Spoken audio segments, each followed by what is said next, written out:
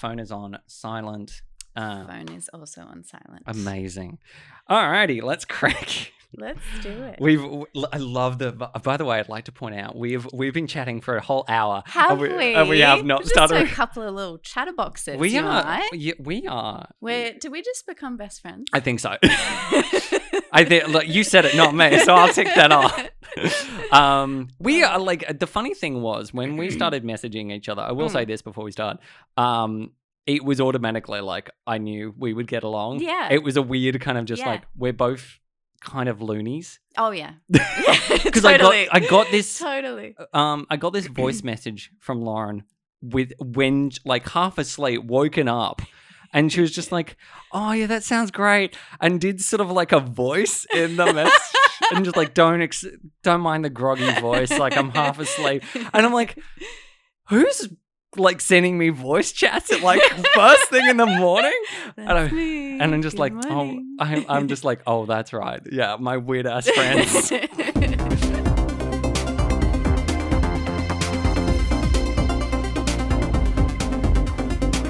This is the Things We Do podcast, a podcast about film life, television culture, mental health, and all of that fun, jazzy stuff. Today I've got my good friend and special guest, Lauren Crimson. I had to do that. Hello. Hello. Hi. How are you? Pretty good. How are you? We've been chatting for a whole hour, so I'm pretty good. But I am really excited to chat with you because we've got quite a list ahead of us. We've got a film that you have recently been promoting, like No Tomorrow. And no. Yeah, I'm looking forward to talking about that. Which, by the way, if you love horror, that is some spooky shit. It is. It looks terrifying, but John Jarratt. Yes, John. 2 words, John Jarratt. Who terrified kids in the 90s and like early 2000s with his axe murdering homicidal maniac. And hopefully still in 2021 with this film. You know what the funny thing though about John Jarratt? I walk past him every time I go for a walk. In Glebe. Yeah. Yes, he is. Yes. He is a local. This a lot and from I'm a just lot like, of people. and Emily, my partner and I, we were walking past him and just going, oh, is that John Jarratt?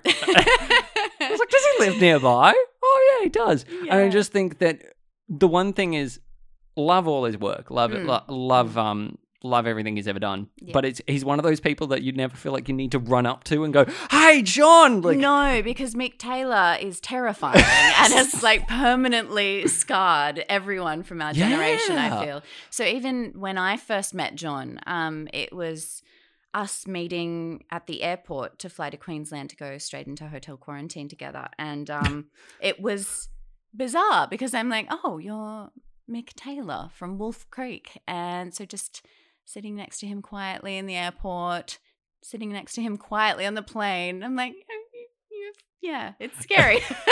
But no, John's great. John is awesome. He is like everything I've ever watched him in, especially interviews. He is just the most down-to-earth person, and he loves it. He loves what he does. He does. He adores it. And I don't think I've seen any like interviewee as excited about just making a horror character like Mick Taylor as his prime. He was in his 40s when he did that role, I think, or late 30s. He was. Yeah, he must have been. Late 30s, early 40s. Yeah, because if anyone has it, like Wolf Creek, particularly the first movie, is the one that everyone watches, and that is Australians' horror central. Yes. But I feel like that's if you were going to introduce anyone to Australian horror, Wolf Creek is the go-to. It is. That or I've got probably like a couple of others. What's that one where it's like the high school girl, and the guy, it's the romantic date, and he gets like. Oh, are you talking about The Loved Ones? Yes. Yeah, that's great. Yeah, I actually haven't seen that, which is bizarre. Because I've seen like pretty much every horror film and Australian film under the sun, but for whatever reason I haven't seen that. But I knew exactly what you were talking about. You should watch that. It is actually really I think it's also, it goes a little bit into predictable Australian horror, which is there always seems to have to be some living creature underneath the floorboards. Spoiler alert. Yes. Spoiler alert. There's always something in the floorboards, but I really think that that film is great to watch because it is just bizarre. Like, yeah, right. So it's a bit more of a psychological horror then. Yeah, but also with a bit of torture. Right. Don't forget, A like sprinkling of torture. Is it a sprinkling of torture? It's not quite torture porn, but it's a sprinkling of torture. But everyone who doesn't know you, Lauren, tell everyone a little bit about who you are and what you do. Okay, sure. So I am an actor.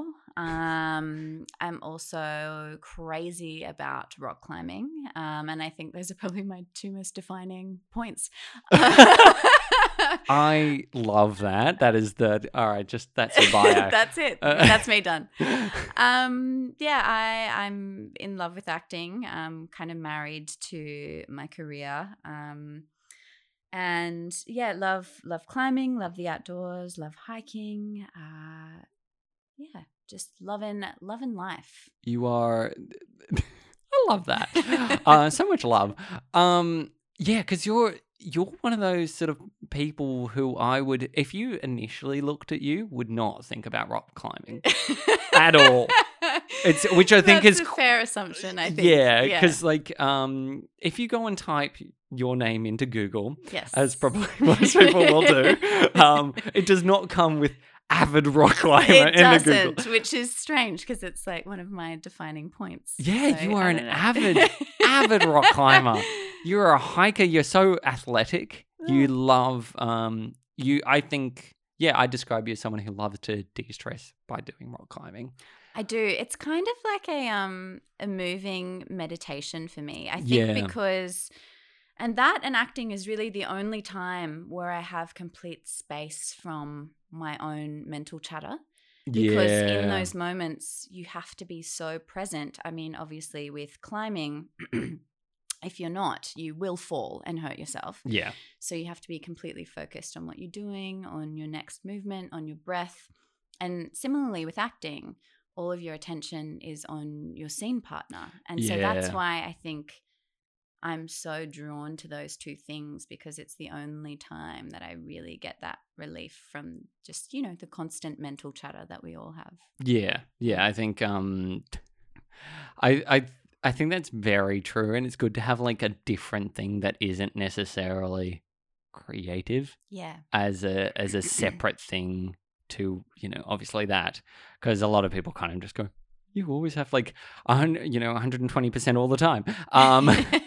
But yeah, like was that where did both of those start? Because you've must have loved acting since you were a kid, or was it kind of a late start for you? Yeah, so it's been kind of like a weird on and off relationship. Okay, so therapy time, yeah? Therapy time. So I first started acting when I was a kid. When I was very young, I did a commercial with my dad when I was about 8 years old. He was working for a real estate company at the time. I'm watching you. Yeah. Stay within the mic. He was working for a real estate company at the time, and they had asked him, because he's very charismatic and confident and enigmatic, and they had asked him, do you want to be on the commercial? And Dad was like, yeah, sure. Can my daughter be in it too? And so I didn't really have a say in it. So my dad was doing this thing and he's like, you're coming to work with me today. We're doing this thing. You say this and whatever. And I was like, oh, okay. Like I didn't really know what was happening. Yeah. So we did the commercial, and I just remember crying a lot and complaining and saying, I don't want to do it. What are we doing? I don't know what I'm doing. And so it was kind of like weird incidences like that for many years. So I kind of had that initial foray into it, wasn't super interested, then did a little bit, I think in primary school, you're forced to do like the school plays and things like that. And then again in high school, I took it as a subject in year 10, and I really loved it. And then when we went to do our school certificate, we had to perform a monologue. And for whatever reason, I was given a Chekhov monologue from Uncle Vanya, which no 15, 16-year-old knows how to do. Like Chekhov is incredibly hard. I just love that. So I was given this monologue. Yeah. And went to perform it for my school certificate. Got stage fright, forgot all my lines. It was terrifying. I'd never had stage fright before. Couldn't speak. So my drama teacher, bless her soul, she was like, it's okay. I want you to do well in this. We're going to move the whole thing to a different room in the school. And I was like, Miss, I don't think that's going to help. I think the problem is with me. So we did. So she got the whole class. We moved to a different location. And I got up on stage to perform it and I couldn't do it. And I was just, from then on, I was like, acting is not my thing. I'm never doing this again. And didn't touch it for years until my partner at the time, who is a super creative person. He's primarily a visual artist, but kind of dabbles in like music and acting and all sorts of things. He saw that there was like a local production of The Elephant Man holding auditions and he wanted to audition and he said, will you come along and support me? And I said, yeah, of course. So I went along and they were holding open auditions for the lead female role as well. And they came up to me and said, oh, are you here to audition? And I was like, no, I'm just here to support my partner. And they were like, oh, we don't have enough women auditioning. Do you want to just do it? It's a cold read. So you've got the script. You don't need to know anything. And my partner was like, just do it. You're here. Just go for it. And it was so hilarious, Marty, because right before me, so it was kind of like everyone got to watch everyone audition. Oh, wow. Okay. Yeah, super bizarre scenario. Anyway, so this lady went ahead of me and I obviously didn't know her. And she performed the scene in this really thick German accent. And I wasn't familiar with the play at all and I hadn't seen the film. So I was like, oh, it must be supposed to be like performed it's a German character. Yeah. And so they said, do you want to go next? And I was like, oh, I'm going to have to sit here and listen to a few more people do this accent first. And thank God I didn't go next because it wasn't a German accent at all. The lady was just a German lady. So I nearly got up and performed in like my own terrible version and it would have just looked so bizarre. And they would have been like, why are you doing this in your non-native accent and you're doing a bad job at it? So thank God someone else went in between. Yeah. And I was like, oh, okay, I can just perform it in my normal accent. And anyway, did the audition and then I got the role. And so I was like, well, what do? I haven't acted since year 10 and I got stage fright. And my partner got the lead role and he's like, let's just do it for fun. And the minute I stepped out onto that stage for opening night, there was just a fire in my belly that was like, this is where I'm meant to be. This is what I'm meant to do. And I want to do this forever. Yeah. And so I knew from then that this is like a lifelong thing for me. Oh my God, I love that. Yeah. That's like the most unusual way to It's not very straightforward, but I love the fact that you almost did a German performance. Almost. How mortifying. I would have looked like the biggest jerk just going up and doing like, oh my goodness. But that's incredible that, just going away because, high school acting is terrifying. Terrifying. It's, I've got a very similar experience actually. Oh, really? Yeah, so when in high school, acting was always something I wanted to do ever since I was a kid as well. And we had this challenge in I think it was year 11 or year 12. Yeah. And was to everyone to write a monologue. Yeah. And I was like, oh, okay, year 11 and year 12 writing's not fab. You realize how many plot holes you actually have. And I did my monologue and I was like perfectly fine. I didn't have stage fright at the time. And this one kid in the corner absolutely ripped every element of my script apart. Like every element. Like no way. In terms of how I performed it, how I wrote it, like every element under the sun. And to the point where the teacher was like, look, you can stop now. Like, please. That is awful. Like, don't keep going. And so I completely got stage fright and lost a lot of confidence to stand in front of everyone. But I do credit now to having probably like the last couple of years, I've had so many friends who do acting and yeah, they're just being like, oh yeah, no, you're kind of do performances. You like, doing performances. And they just encourage me to do things in front of camera and just, I recently acted in a friend's short film, which I forgot how good like improvisation and stuff was as well. So much fun. And yeah, it's just kind of the thing that I will tell younger people as well is don't stress about it being perfect, because most of the time the best things are the imperfections. Absolutely. And yeah, it's a very like, it's a juggling act, because I think that's why I love still making stuff and I love like taking photos and stuff. It's just this kind of like bizarre world you live in your head. And I've written stuff as well. Like I've written short films and stuff, but one of the things is like, it doesn't matter how long you take to do something, just make something. Like just be creative, because there's a different side to acting and there's a different side to becoming, and everyone has their own method. No one's method is 100% the same. Yeah, exactly. Like do you find that now more so as well with your acting? Like do you find, because you've done so many different pieces and especially with like the film that's about to come out, do you find that you've learned periodically of other people or been intimidated by other people, or do you find that you've just kind of like gotten to a point where you're like, no, they're just another human and I can just move past it? Yeah, I think initially I do get intimidated if I know that I'm cast alongside someone that I've grown up watching or that I really look up to. So for example, knowing that I was cast alongside John Jarratt and Lincoln Lewis initially was super intimidating, because I was like, these are Australian acting icons. Lincoln Lewis is Australia's home and away darling. Everyone loves him. John is just this enigma in the acting world, and then it's gonna be me. Like, are you sure? Like, are you 100% sure? But I think so. I have that initial reaction.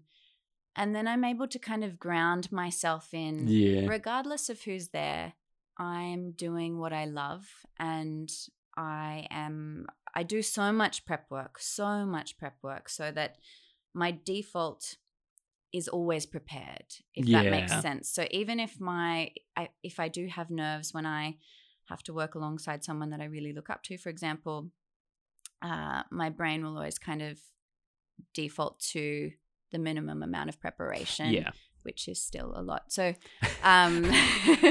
so that's really useful. But I think it's just that initial thing of, when you see the names in text and it seems really daunting, but then you meet them and they're really wonderful. I recently worked with Roger Corser on an Alex Proyas film, and Roger plays my husband in the film. And that was, hearing that I was cast alongside Roger was enormously daunting for me. I mean, like, who doesn't know Roger from Dr. And he's so great and super charming and everything. But yeah, when you meet them, you realize it's just like, oh, you're here because you love this thing too. Yeah. And we're here to do this job together in the best way we can. So. Does it make it feel much more grounded? Like you're not in this sort of like, you're not admiring them, obviously, as someone you've seen on TV. You're kind of within their space, so you're completely immersed in their world. Yeah, totally. I think it's like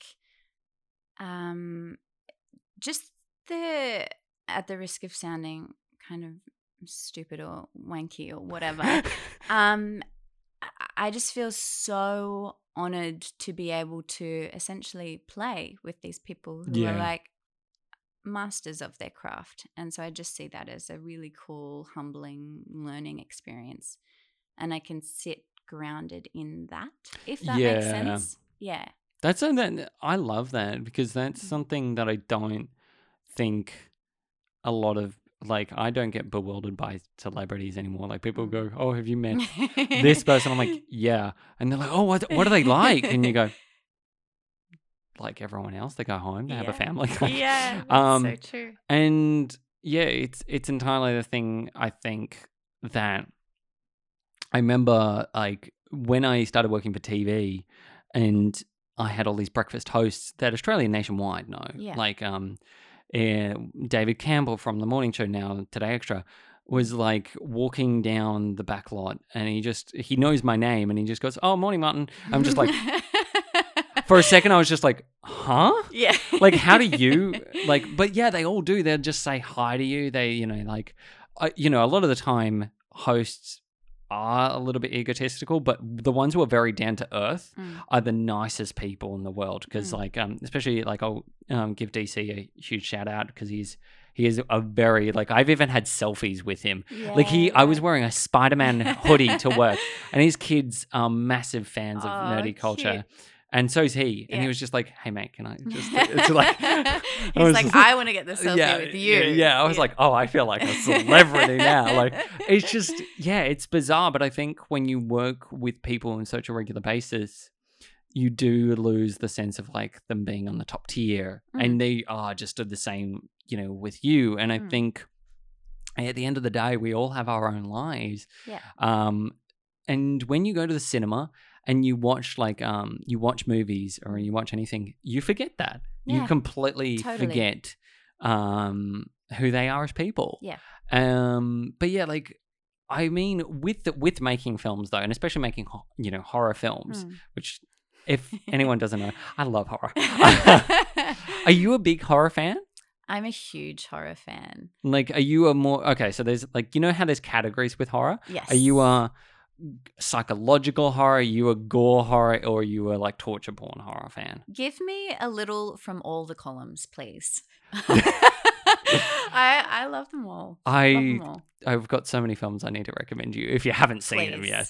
And currently, I think I just recently watched Vivarium with my partner, and she absolutely hated it. Right. In the way that it got under her skin, kind of hated it. It was good hate. I actually don't know this film. You should watch it. It's Jesse Eisenberg and Imogen Poots. Right. And is it a recent film? It's about 2020. Sort of came out sort of early 2020. And I absolutely recommend it for anyone because it's a psychological slow burn. Ooh, and cool. One of my other favorite films, John Cusack, 1408, Stephen King. Yes, I know that film is great. It is. It is an hour and a half of John Cusack just screaming in a room give it to me.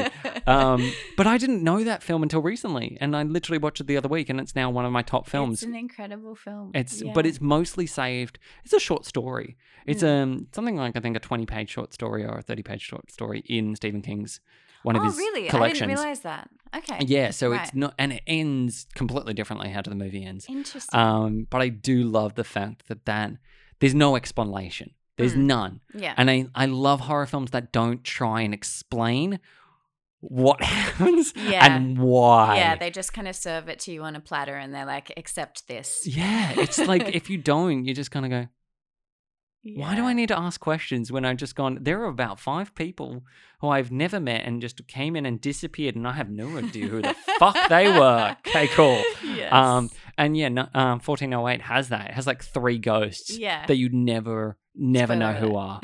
And they're not even part of I think 56 or something or 57 people have died in the room. Yeah. And you just go, okay. What horror does this room actually have? But it's great. But yeah, when you made The Possessed, which is it come out next year officially? No, it's the premiere was on Saturday night just past, so on Halloween, and it's been released in select cinemas from the start of November. So so it's technically out now. It'll go to video on demand, I think, from the 1st of December. I am either going to find it in a cinema or I'm going to definitely watch it on TV because I'm really looking forward to it. Thanks. I love possession films. Yeah, me too. And where did it, for you, did this kind of appear through your agency or did you actively search it out? There's a bit of a long story. All right, yeah. But I will give you the abridged version. It's a really interesting story, actually. It's very serendipitous. Okay. So I had heard of Chris Sun, who's the director of The Possessed, years ago when I was kind of pretty new to the industry. And I think at that time he was doing his film Boar, or perhaps it was Charlie's Farm. I'm not sure which one. Yeah. This was some years ago. And anyway, I'd heard of Chris and I love horror. And his attitude and approach is just infectious. Like, I don't know if you've seen any interviews with him or seen him speak about making films, but it is just something you want to be a part of. Like, this is just a guy who loves what he does. He loves horror, and he has this really kick-ass punk attitude towards it. Like, I'm going to make this film. I don't care what people think. I'm doing it because I love it. And he just makes it happen. Anyway, so I really dig that. So I had wanted to work with Chris for so long, and I had reached out to him, and I was too green at the time, understandably. And he, was really lovely. But nothing sort of came of that. And I just continued to support him over the years by, liking his posts and sharing things and showing my support and watching his films. And then one day I was in the Blue Mountains where I grew up with my partner at the time. We were at a place called Lincoln's Rock, which is a very random lookout in the mountains. It's not super touristy. It's not like the Three Sisters in Katoomba or anything like that. But it's a nice lookout. It's a nice. You've been. Yeah. Right. You don't need to explain Lincoln's Rock. I've been everywhere in the mountains. I love the mountains. I love that. I'm a little like, my favorite thing to do for my birthday is always go to the mountains. It's beautiful. It's the best. It is the best. Anyway, so we were at Lincoln's Rock, middle of nowhere, really. Yeah. And I was sitting on the edge because I like heights and I'm a maniac. And I hear someone, a random person, call out. I can't remember exactly what it was. It was something like get off the edge, or how far is the drop, you maniac? And I turn around and it's Chris' son. But because I have terrible eyesight, I was like, I think it's him. I'm not 100% sure. So I turn around, we clock each other, and I can tell he's sort of like taken aback. Like, is that this person who's been liking on my Facebook posts for years and being stalking me? And I was sort of really taken aback too. And so he sort of went off, and then I saw he was with a film crew, and I was like, of course it's him. He's with a film crew. So I went over to my partner and I was like, that's Chris' son, this director that I've wanted to work with for years. I'm going to really regret it if I don't go and at least say hello. Yeah. So I waited until they had obviously stopped doing what they were doing. I think they were filming a documentary series at the time. So I waited until they'd finished that setup, and I went over to introduce myself, and I said, Chris, and he said, Lauren. And I was like, what the hell are you doing here? And he said, what the hell are you doing here? And I was like, I live here. Because Chris is from Queensland. Wow. So yeah. So he's not locally born and bred. No. And I said, I live here. And he said, I'm shooting a documentary series here. And he said, this is very weird. I feel like this is a sign from the universe. I'll be in touch down the track. I really feel like this is very serendipitous. And so we kind of went away from that. And maybe a year later, he hit me up and said, I'm making this film. Do you want to audition? I know that you're really into horror. Read the audition scenes. If it's up your alley, great. Send the tapes through. Yeah. If not, that's cool. And he, reached out to a whole bunch of people. Yeah. So I read the script, loved it, and auditioned, and pretty much straight away he was like, you are this character. This is it. We're meant to work together. So then it was kind of all so it was a really weird series of events, but I did still have to go through the usual audition process. Just felt like it was really meant to be from the start. That's awesome. Like, isn't that it makes me think that there's no straightforward way in this world, like so true. And like, I think that it is so amazing and but also just, fantastic in a way, because, that's what I say to people all the time, support each other. Exactly. Because it really, it really gets you opportunities, and it gets you noticed. It just gets a broad spectrum of people noticing you and noticing your work. And I'm absolutely proud of the fact that you did The Possessed, and thanks. I think the thing that I think I adore about you is just, and we haven't known each other very long. It's been a little over a couple of months now. It has. But I think the one thing that I kind of just go, you are such a positive energy and a positive person, but you're so like, I think the thing that, credit where's credit's due, you are one of those people who supports people that you believe in.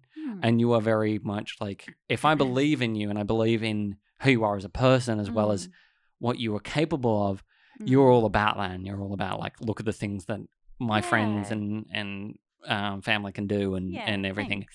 And I definitely don't get the sense of like, me. Like, you're such a giver. Like, and thanks, Marty. do you think that's true about yourself? I feel like there are two parts to this. Oh yeah. One is I just really dig when people do cool shit. I love people who are ambitious, tenacious, have like a kick-ass attitude of just like, I'm doing this thing and I don't care. I'm just doing it. It's just infectious and I want that. So I love being around it. And then there's the other part of it, which is just like, I'm just like so proud of my friends. I want to brag about them because they're so cool. I think that's like, that's the two things. I just think that people need to have a lot of different things that they love to do. Yes. Like you do so many different things. Which is super cool. I'm a I feel like I'm a workaholic. Oh, you are. Yeah, you 100%. Absolutely are. Because I was telling Lauren once that I was like, I'm just thinking about starting a new podcast, and Lauren's like, but you already run one. Like, what the fuck? When do you sleep, Marty? But I don't. Like, I think one of the things that I absolutely adore about doing, and like, I've written like, I've got in a drawer in my room, which I should show you. I've got a script that I wrote with a friend. Yeah. Like, we conceived it, everything. It's a horror short. Oh, cool. And it's so good. And we were like, we basically were very primed to film it. And then it was kind of like, one of the things was I was very green in terms of my own knowledge of things. Yeah. I think in terms of what I could actually achieve. So it was like one of those things that I'm kind of glad COVID happened, because it made me realize how green I was in like 2018, 2019 to now, where it's like, oh, I actually can do all this mad stuff. It's just kind of know the right people and, and do the right things. But I definitely think that this sort of like idea has been sitting on a shelf, and definitely in my friend's story and life, she is now works in her and runs her own business, but she is just an incredible person. And if anyone wants to look at her name is Felicity Keep, and she wrote this script as an outline, and we just from like early 2018 worked on it into like end of 2019. Oh, wow. And it came up to like draft 15, 16 or something. Whoa. And we had this solid like 30-minute script, which was entirely a bizarre psychological horror / gore fest. And it was great, but it was just it was a social commentary. And I think the thing which everyone loved was they were like, limit how many characters. Because I pitched this as a series. Like, I initially pitched this as a series, and I'd love to just make this particular one because I love the story so much. But it was like a short series, anthology series. Every episode was different. But the idea was keep everything kind of close to a room, or close to like not going outside of your space, and limiting how many characters you had. Right. And she had 3 characters that were all so bizarre. Yeah. And it was just like, oh, right, these are all batshit insane people. And it's a great script. We did audition. We did the entire thing. So we basically like casted it all, and then sort of like, just COVID happened, and sort of like, just a whole bunch of like personal stuff happened to be in my life. And I think, it's one of those scripts that I know everyone who was involved would happily just go, yep, do that again, like in 5 years, 10 years, like they've just the most supportive people in terms of like, it is that infectious. That's you awesome. You love what you do, so keep doing that and don't stop. Totally. And I say this to anyone who's creative. Creating is hard work. It is. It is so hard. It's relentless. And especially independent stuff, because a lot of the time people realize that it's either grants given or your own self-funding. Yeah. And when it's self-funded, you obviously have to cut corners when you need to, because you cannot logistically afford what like the mainstream stuff can afford. So rates kind of differ. Everyone makes different agreements. Yeah. But I definitely think the one thing is when you find a family of people who are willing to kind of do this, jigsaw puzzle of a whatever Yeah. together, you get a great result. You get this, Yeah. you don't get this patchwork monster where everyone hates each other. You get this thing where it's like, oh, that was really enjoyable and people were passionate about it and might not have been the most expensive budget, but it was like, I've seen short films made on like, $5,000 or $5,000 or anything like that. I've seen films made on no money. Like I've seen, people drive out to the middle of nowhere, shoot something and go, yep, that was great. Yeah. And this is what filmmaking is. It is a learning experience for everyone because every time you make a film, and, I think that, people pretend there's sort of like this high glory bullshit, but you are always constantly a kid at heart to make these things because you are making it for your inner child to watch, as as Chris would say, because it doesn't matter who watches it, as long as your inner child's happy, as narcissistic as that sounds. It's kind of a exciting thing to go, oh shit, I made that. Like, it is. In bizarre world, I've made something that... You've made a living, breathing thing that's going to exist forever. Yeah, that's really special. Did that kind of like... Because with the Possessed, like, was that was an independent, like, indie film. So, like, it's, obviously a limited run and everything like that. But was it kind of like, how long was the shoot? Was it like a limited run to how many days you were shooting as well? So we shot, testing my memory now, which is terrible. I always say that I feel like in order to adapt to learn lines, my memory is just terrible in every other way. So I can remember lines, but I just can't remember anything else. So going back to October, November last year, I think it was a pretty short shoot, relatively speaking, for the amount of shots we had to get and for the scope of the film. It's a large world. There are lots of different characters. There are lots of different locations and sets. Yeah. Lots of moving parts. But I think it was about maybe like 7 weeks, 6-7 weeks. Okay. Which should have been, no, I think it was about 6 weeks, and it should have been about 8. So it was everyone working together really hard to kind of get the job done to the best standard that we could, but as quickly as we could as well. Yeah. I mean, like, that limited shooting time also puts a lot of stress on, like, did that make you feel like you had to be on your A game every day? Yeah, and not that necessarily. I think just like the complete, like, again, risk of sounding like a wanker, the total privilege of just, working alongside, like, working for Chris and working alongside, like, the crew is phenomenal too, and the rest of the cast. That was my own pressure of being like, I need to rise to the standard of these people and show them that they made the right choice in casting me. So I guess that's where the pressure came from for me. Which is, great. And totally. Like, it's just very much juggling. Did you, I get you, because you're a horror fan as well, is being in a horror film that scary? Because do you sit there just going, oh yeah, that was makeup right there. That was fake blood. Yeah, I know what that tasted like. Yeah. I've done a few now, and I can say that a lot of it, like, as you would know, with filmmaking is just sitting around waiting for things to happen.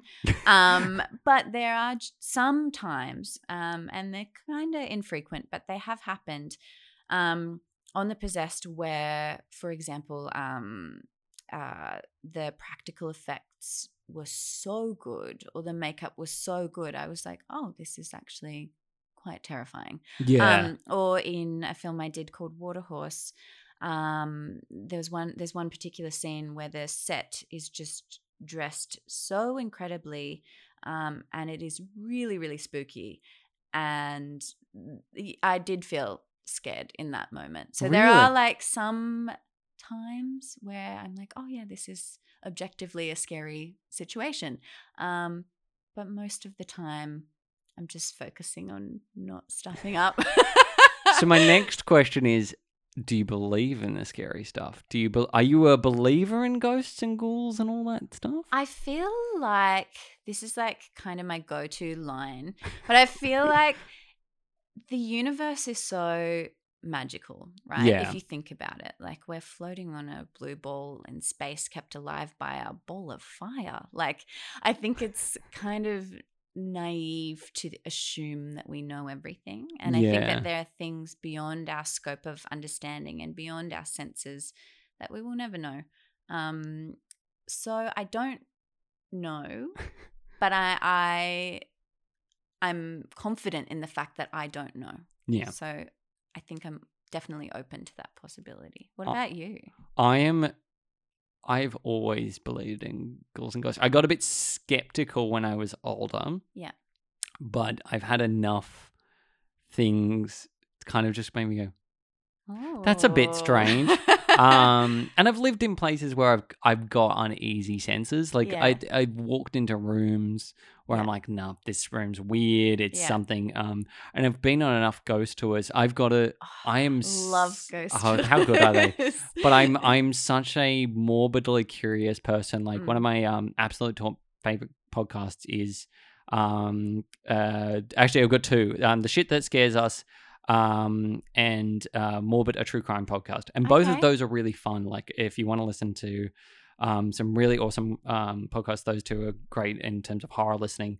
But yeah, it's like I've heard fantasy and I've heard like dark, and I as a kid used to hate horror. Yeah, I used to find it so spooky and scary, and I was like, nah, I can't deal with it. And now I watch like videos on how people die in films. Oh my and the God. practical effects of how they died. Yeah. And I'm just like sitting there just going, oh yeah, they got their eye impaled. Yeah. And it's just like you sit there just going, like I have a book on Helter Skelter and the whole like yes.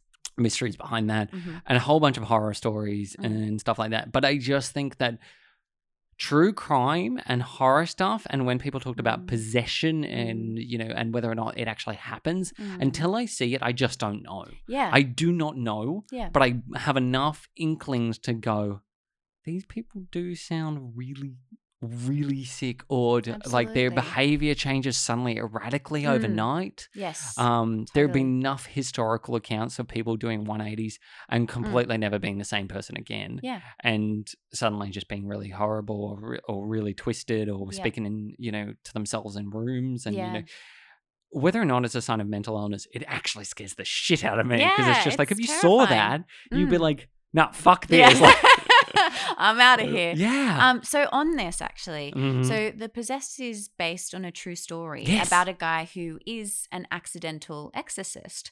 And so I've met him.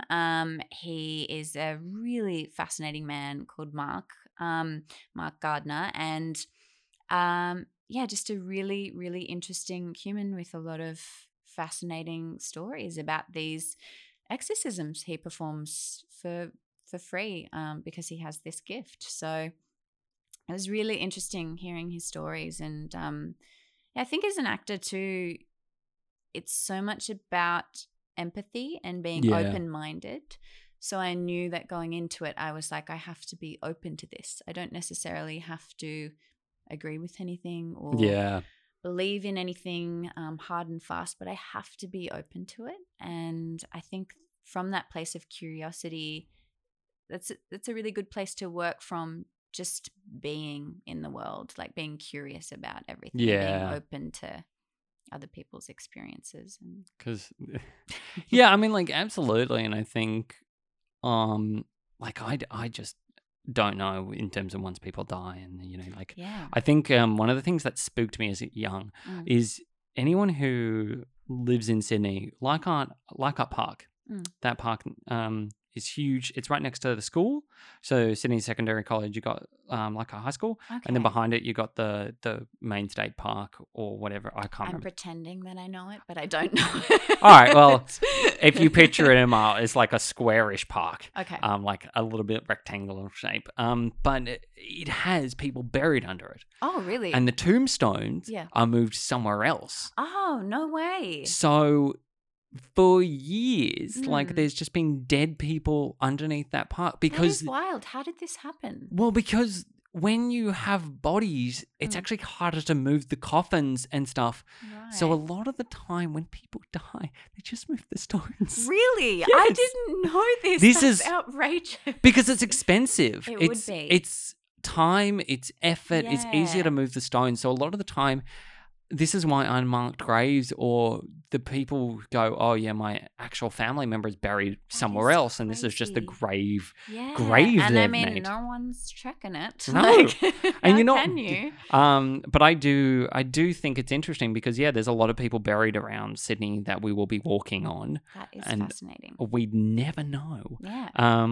And I think that was like the thing they discovered about the Sydney trams. Like there was Aboriginal bones Really? underneath the tram tracks. Oh, no Like way. from years and years and years and years ago. But yeah, Yeah, there was like right. bones and stuff. And when they were building the Sydney tram, they all went, oh, this is delaying. We've got to excavate this. We've got to check this out. So yeah, there was like a Oh news my article and everything. gosh. So it delayed it, I think, for another couple of months to Wow, work I that didn't out. know that. That's wild. Yeah, so there's a lot of bones around Sydney. So it's a skeletal place. Like, if you've ever gone to Sydney, it's very mundane. But I do like that idea of possession and weird weird spooky stuff. Interesting. Like I've always been interested in psychological Mm. history and just serial killers. Very grim, but just serial I killers. love that you whispered that. You're like, serial killers. Do you find serial killers fascinating? I find, yes, psychopathy really Yes. interesting. Like the whole nature versus nurture thing. Yeah. What happened to this person, or is there some kind of neurological wiring that isn't quote unquote normal? I know, yeah. I hate using that word, but you know what I mean. I know 100% what you mean. Yeah, so I find that really interesting. Yeah. Yeah. But What I about mean, I love like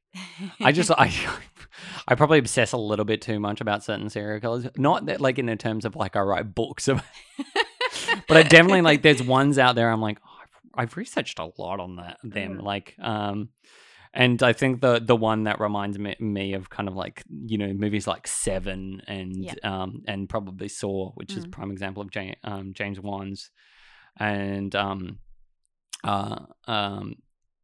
what's his name? Lee Winnell. Their film in particular reminded me a lot of this guy, and he's called H.H. Holmes, and he basically made the Chicago Hotel. Yes, I do know. Yeah, Yes. and he made all these rooms that went to nowhere. So they're making a film. Like No, I wish they'd make a film on him. No, they're They're- making oh, a film on what? him, and Leonardo DiCaprio is playing him. Yes, I read this. Sorry, I need to process this. This is like the best news I I've read heard. this ages ago. I mean, I don't know. My sources might not be accurate, but this I read better this happen. and I was like, "This is awesome," because there needs to be a film made about this because it's fascinating Yeah. and terrifying. Yeah. I just love the fact that he got bodies. Like he basically gave them to medical schools. Like It's crazy. yeah, and they never questioned it. But I feel like back then there were a lot of people getting away with a lot of stuff. I just love the idea of like all these skeletal bodies appearing at schools though, and just no one No questioning. one asks. Yeah, They're it's like, just like, oh, cool, this is yeah, it. like- Thanks. where's this guy getting all his cadavers from? Is he robbing graves? No one's going. There's like 200 people dead all of a Just sudden who don't just haven't ask. termed. Just don't ask.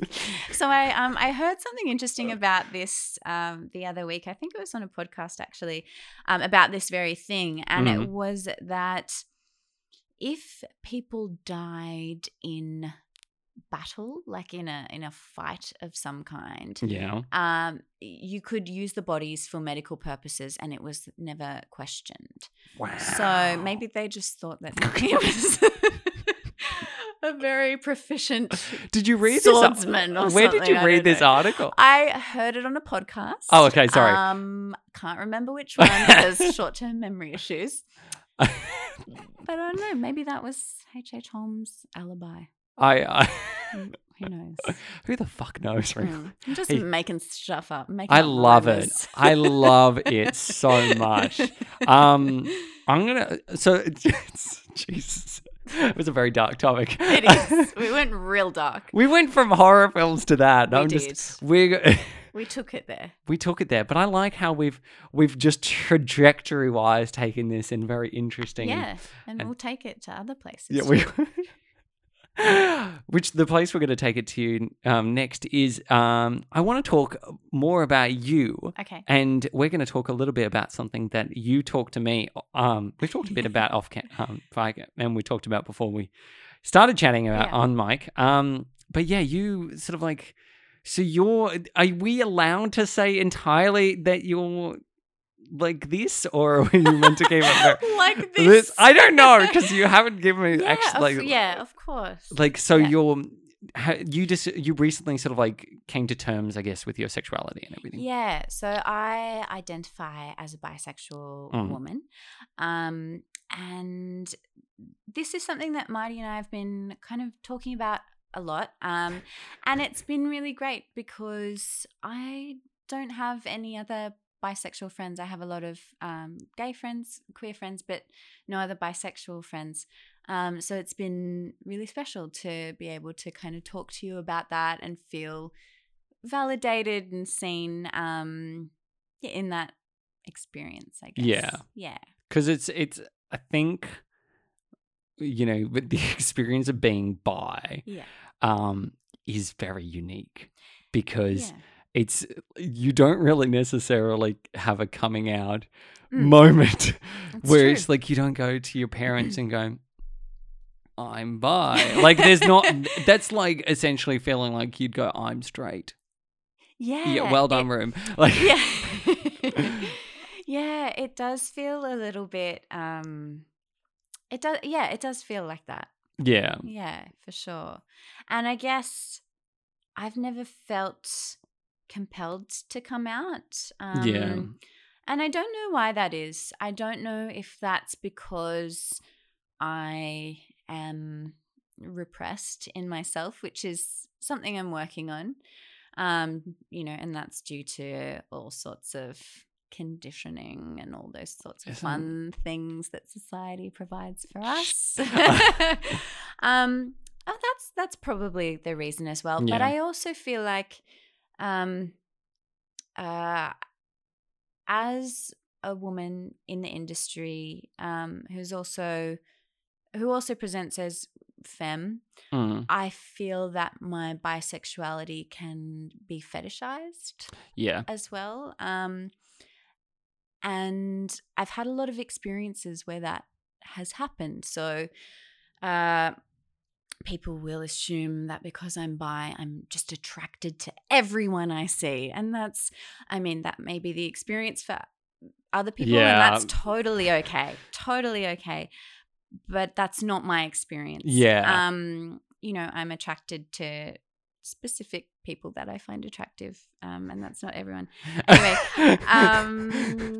where was I going with this? I love that though, just because that is so true. When you come out as bi, automatically people think, and especially people who are, I don't know if you had this, but I definitely had this where it was like a couple of my gay friends, love them bits, but they were like, oh, we're happy to help you explore if you like. Just because I told you I was bi, and it doesn't mean necessarily I want to sleep with you or explore this with you. Yeah. There was an assumption. Yeah. Did you get that a little bit with as well? Yeah, totally. So I've had experiences where people who, through no fault of their own, no ill intention, just, you know, maybe a little bit misguided with it, have wanted to have, you know, a threesome with their partner and have come to me and said, you know, do you want to have a threesome with us? And I've said, why? Like, well, because you're bi. And I'm like, and? That doesn't mean that I struggle a lot with the fetishization of my sexuality. And I think that's part of why I naturally repress it and suppress it, and I don't want to, but I think that's my way of preserving myself. Yeah. Yeah. I absolutely agree with that. And I think, someone who's never been that interested in threesomes ever, I think, automatically when you buy and everything, you don't think of as a threesome as something you'll go to. But I do know, there's a lot of experiences that I remember. And I think when you come out, a lot of people think it's fair game. Like everyone assumes that it's like, oh, like when you go out with friends and they're like, oh, you're bi, so I can kiss you, right? And it's like, I'm still a person. Like, no.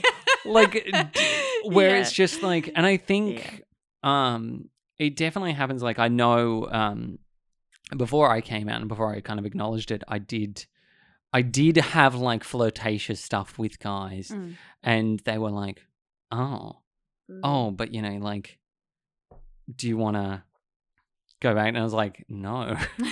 But there was a lot, or like, if I was generally interested in someone, it was kind of a bit cut short because, of all the stigma around it and the social pressure to be like not, you're either gay or straight, you couldn't be bi. And, yes. Absolutely. And I think there is a little bit of, this is, I think, more happens with like in the male community, but there is a little bit of like tainted soil kind of thing, where it's like if you are bi, you've kind of slept with women, so therefore you have automatically been like,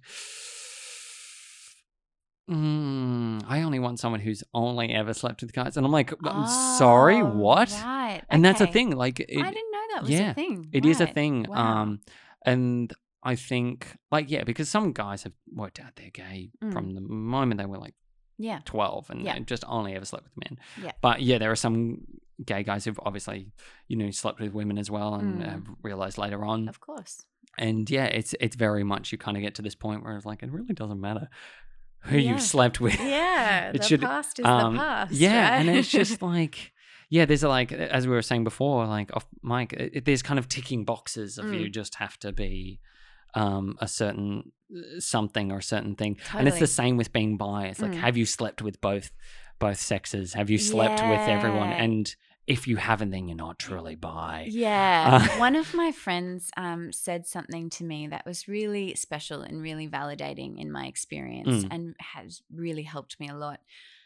Because at the moment I'm in a heterosexual appearing relationship. So I'm in a relationship with a cisgender male who's heterosexual. And she said to me, and I said to her that I feel almost like I identify as bi, but I'm in this heterosexual appearing relationship and I feel like people don't take that seriously. And she said, bi people in heterosexual appearing relationships are still bi, and that's valid. And I was like, that's so simple and so obvious, but it made a big difference to me. Yeah. I don't know if that sounds. No, I love that. That's exactly the same thing that's happened to me. I think. I've been very fortunate in the same thing of just like being in this, with my partner.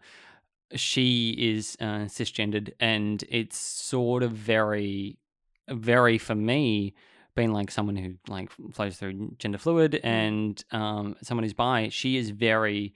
She's straight, she's demisexual, but it's sort of even then she's like, I don't really have an over fascination for, women. I'm not, I'm demisexual, only attracted to people who I actually have an emotional connection with.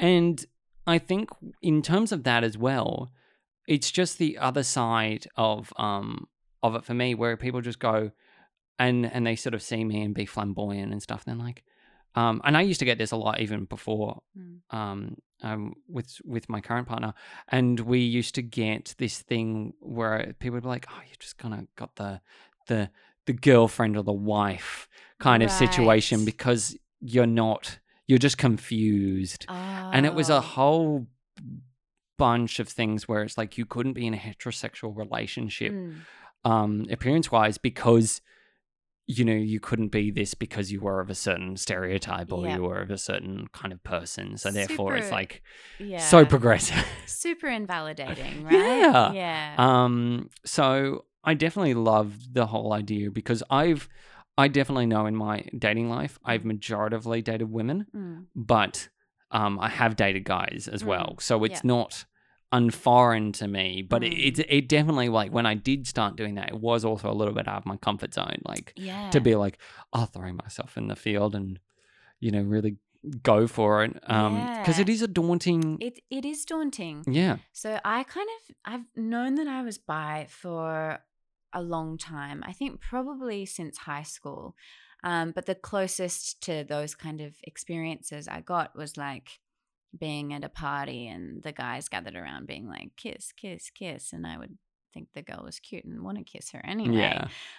But it was kind of socially acceptable at the time because it was like, oh, it's a party thing and it's two girls hooking up, which is so ridiculous. Anyway, and yeah, I kind of knew since then, but didn't have like my first actual girlfriend until probably like a year ago. I'd had sexual experiences with women and romantic experiences with women prior to that, multiple, but never an actual girlfriend.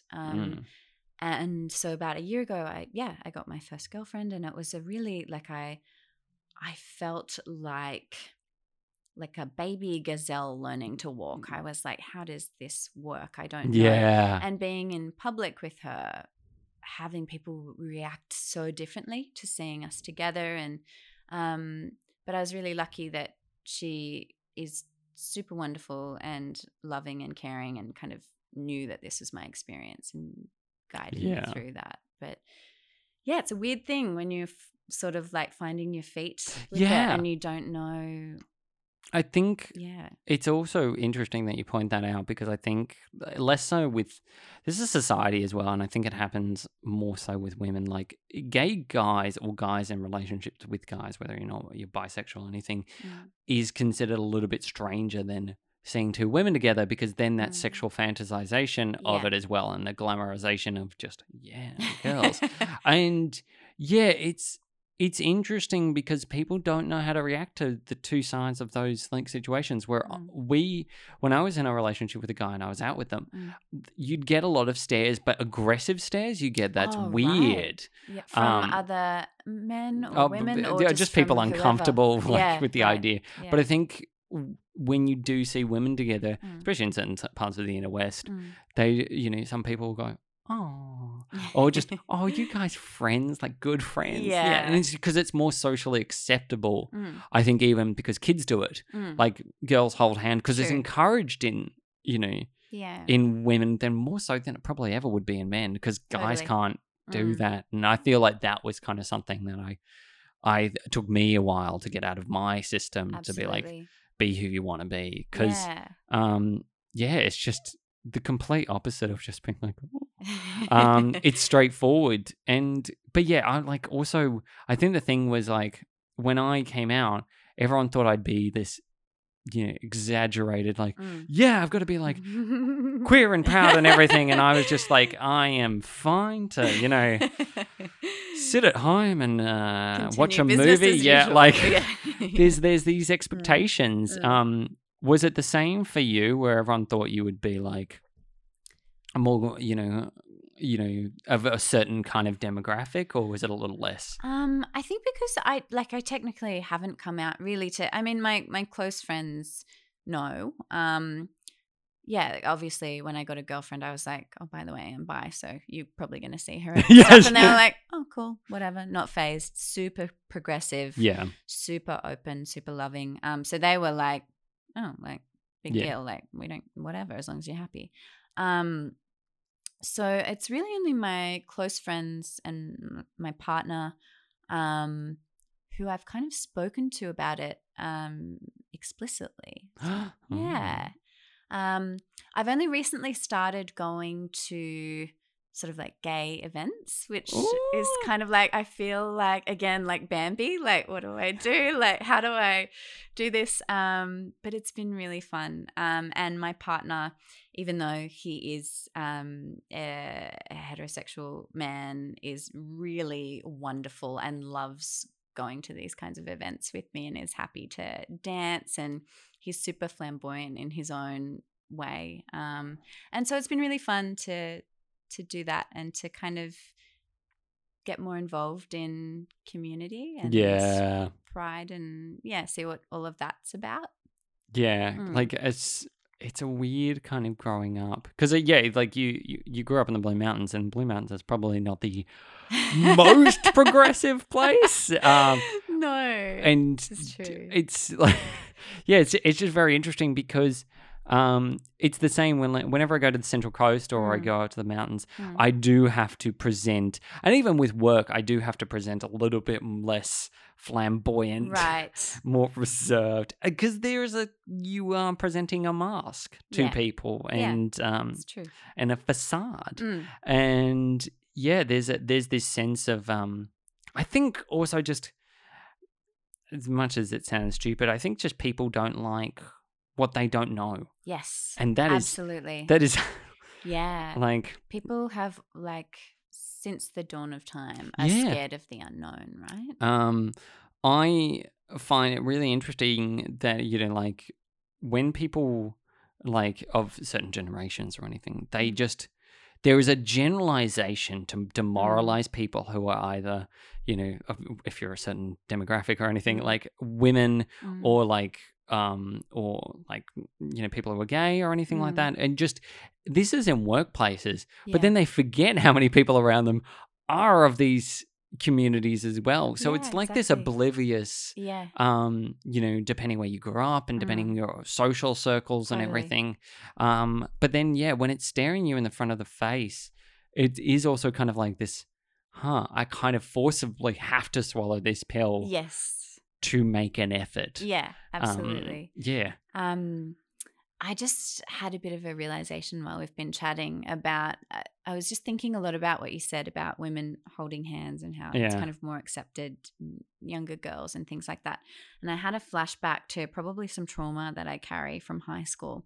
We had a thing, I went to a very Christian, very strict high school, and we had a thing called the 6-inch rule, which meant that no one was allowed to go within 6 inches of anyone else. If you hugged someone, you could get given a detention. And there was certainly no kissing. So it was very heterosexual, very anti-affectionate, very anti-expressive. And I think I'm just realizing now, I think a lot of that repression is coming potentially from that. I think the wonderful thing is like everything you just said is like, I was watching how Lauren interacts with things and I'm like, oh, this just ticks so many boxes in my head. But I mean, like, I think religion, especially like, anti-affection, if you haven't had affection, like, I know both my brother and my dad weren't the biggest huggers growing up. Right. And my big support was my mum. So I obviously have a lot of female friends. So stuff like, my mum was blasé about everything. So the idea of, boys being like, ew, periods and stuff, I was like, yeah, what of it? Like, just tell me about it. How's it work? Like, fill me in. And I think all of that stuff, I still get this at work where it's like two of my really good friends, they were talking about their cycle and I just literally came in and they were like, it's pretty gross. And I was like, I don't care. And they were like, oh, okay, cool. And just sat and listened. But it's one of those things that it's just, things like that didn't faze me. But I do think that having a dad now who's much more of a hugger and much more affectionate because he dealt with a lot of what was going on in his childhood has really helped my appreciation for where, because my parents grew me up on stuff like The Goodies and Fawlty Towers and David Bowie. Right. And like David Bowie was one of my idols growing up. Amazing. He was like amazing. He is the best. He sad. Was the best. He was the best. And it's just like so sad that he's no longer with us. But he was just an amazing person who kind of just lived his life, did his thing. Lived his truth. And there's so many people out there like that I just think are, legends in what they do. But yeah, there's no book, there's no rule book in society of how we should be like. And I think that, I have iffy opinions on religion from a very... I should not sound aggressive when I say religion like that. I love people. I love people who believe in what they want to believe. I just don't think religion should be brought into a societal way where it affects development of people's choices and how affectionate they can be and their political choices, which is, thank you, our premier, who's an awful human being. He is. I think you've really touched on something super important there. I think religion is fine in its own right, and people are entitled to believe whatever they want to believe, as long as it doesn't hurt anyone else. But when it becomes conflated with education and with politics, that's an issue. The two should never cross paths, in my opinion. No, it's a dangerous like little go-to, and I feel like people forget that that's where you can kind of walk a very fine line with it. But yeah, I mean, like, religion is religion, and I just people bring it into this way where it really does affect development. And I definitely know that, back in the 50s and 40s and stuff, it was more acceptable to, beat your wife or beat your children or, publicly shame people. Like it was just acceptable things. So getting people out of those habits who are already in their 50s and 60s, as much as they say they're progressive, there is an element of what they grew up still in them. And I feel like, religion unfortunately still has a lot of negative connotations towards people who are, identify differently, who aren't, heterosexual, cisgendered specific people, and intentionally also just not stay-at-home wives who don't want careers. Like it's the fact that we live in a society where it's still kind of iffy about people having abortions and wasn't that long ago that women had the right to vote? Yeah. Like, just reminding people that wasn't long ago, and the fact that legalizing gay marriage actually didn't really happen that long ago either. Yeah. I mean, when was the plebiscite? That was just a couple of years ago, right? So it's bizarre. Like all these things that I tick off in my head, and I go, oh, okay, we've got a long way to go still. We do. I feel we've come a long way. Yeah. But we do have a long way to go. But it's cool to be alive, to see the beginning of the unravelings of all of this conditioning that's been so heavily entrenched in society for so long. And I think it's a really exciting time to be at the beginning of that. Oh, 100%. I think also, if anyone sort of like told us how to entirely live our lives, or, that we would probably be in debt of owning houses and probably have children by this stage. Totally. Like, do you still get that pressure now as like, all the time. Like, when are you going to get married? When are you going to have kids? And I think, it's such a difficult thing. And I think for women as well, a lot of womanhood in society's eyes, it tends to get tied into motherhood. Yeah. And kind of leaves behind the women who choose not to have children, can't have children. It's a really complex issue. Yeah. Yeah. I love that though, because it's just like, it is a very complex, and I think, I definitely don't even fathom. Like, I've my entire life had my mom go, when are you going to meet someone nice? And when are you going to settle down? And when are you going to get married? Like, it's all those questions. But I think, like, my brother's done all that. And, yes, Simon, you have to have kids before me because mum and dad will go crazy if they don't have grandkids. He has no choice. But yeah, like I feel like, yeah, just there's this pressure, this innate pressure that we Yeah. need to, keep going and keep doing. But there It's is, true. like, as creatives, Mm. we don't want to give up our job because kids are a lot Yeah. of work. Absolutely. And I think women, unfortunately, or people who have a uterus, are unfortunately bound to a biological clock that's Yeah. ticking. So the reality is that while for other people who want to have children, they can do that into their 50s, but for people with a uterus, the chances of being able to carry to full term and have children and to conceive, there's a time limit on it, and so Yeah. it's this really unfair thing. And then there's the societal pressure as well of you got to do it now. When are you Yeah. gonna do it? And it's like, oh god. Because are you an only child or you got siblings? I'm an only child. Oh God! So that puts all of the pressure on There's you. Yeah, my mum is just dying for grandchildren, and I'm like, well, you should have had more children. Because that's your own fault. Bye. Yeah, that's why I'm very glad my mum had two. Yes. So I get a little bit more freedom. Yes. But yeah, it's, I definitely, from my experience, had a wax and wane when it came to Right. interest in kids. Mhm. And I'm definitely more wanting kids now than I Okay. used to. Yeah, right. But in terms of when I was younger, God, no. yeah, the idea right. of so it was looking- a hard no. Yeah, it was a hard Oh, no for a wow. while. Okay.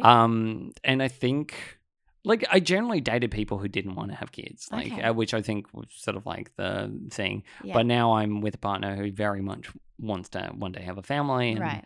I'm very, I know she'd be great at raising kids, Yeah. and we both really enjoy it, Yeah. even though it's stressful and everything. But Yeah. we're also very determined and very career driven. Like, Yeah. we're very like, this is what we want to do in life, and this is Yes. we're such passionate people. Yeah.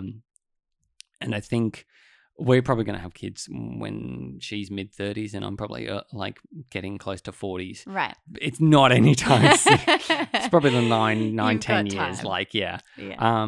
But we even talked about adopting. Like, there's all these Yeah. options There because, are so many options. because I don't think, but I remember I don't want to follow my mum's pressures and my Mm. dad's pressure because, like, they're both in their 60s now. Yeah. But, and yay to them, like, Yeah. having kids. But I think it was more they wanted to have them young. Right. And now my brother is he's mid-30s now, and he Yeah. is not even probably going to have kids for another probably 2-3 years. So your parents are like, hurry up. Yeah, so one of us, like, he's probably going to be 39 by the time Right. he has kids. Okay. And one of my colleagues is 40 and he's having his first kid. And one of my good That's friends is awesome. 50 and he's had his first kid. Like, Mm. you just don't have a point where it's like, oh, you have to have them now. Like, Yeah. Yeah. It's very in particular, but also I don't have a uterus. So I don't have to actually do any of the heavy lifting for 9 months. So I kind of get off scot-free. Isn't that the worst?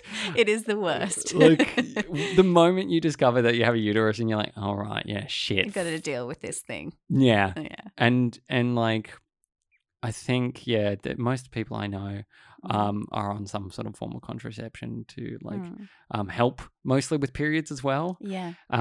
which seems to be the go-to because a lot Yeah. of that sucks, apparently. It does. Yes.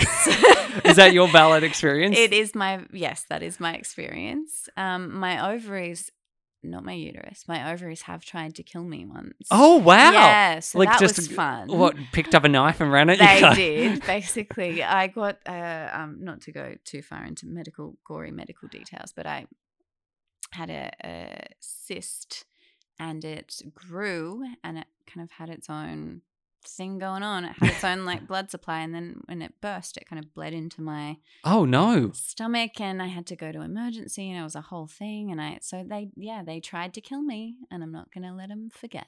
It's like, yeah, fuck you guys. Yeah. Oh my God, I know. that's brutal. How old were you at the time? I think I was like 21. God. I know.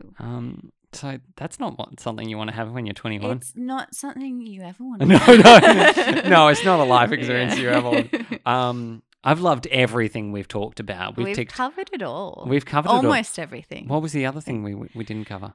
Oh. Did we forget something? I'm looking at you. I mean, how? No. And if we go into further topics, we're just gonna keep on chatting away. We are the worst. Well, we're about to go and relax and have a drink. So we can also talk mostly about random stuff. But I do love the fact that you were just like, and I was like, we could be here for another half hour, 40 minutes. It's true. This could be the special edition of 3 hours long. Oh my goodness. But no, I think, yeah, I've loved every second of this. It's Me been too. an absolute pleasure. It's been so much fun. Thank you so much. It's been, and I just, where can people stalk you and find you on the internet? They can. I'll be hanging out at Lincoln's Rock. Yeah, just go and find her there. The IMDb Lincoln's Rock exact location. She'll be there. I only have Instagram, and that's just my name. Nice and simple. Just Lauren Grimson. Grimson. That is Grimson. That's it. That's me. I get very overwhelmed by a lot of input, and so people are like, do you have TikTok, do you have Twitter? And I'm like, I am barely managing with Instagram. Yeah You are that is a full-time gig for me. Yeah, and not literally, but like that's, no, but in terms of brain space. You're an eclectic person, and it's just like this is why she's not on all the socials. But no, it's been an absolute pleasure. I've really enjoyed this. Me too. And if you want to check out more episodes of the Things We Do podcast, you can check them out on Apple and Spotify. I'll be speaking with another guest next week, and I'll speak to you all later. Goodbye. Bye.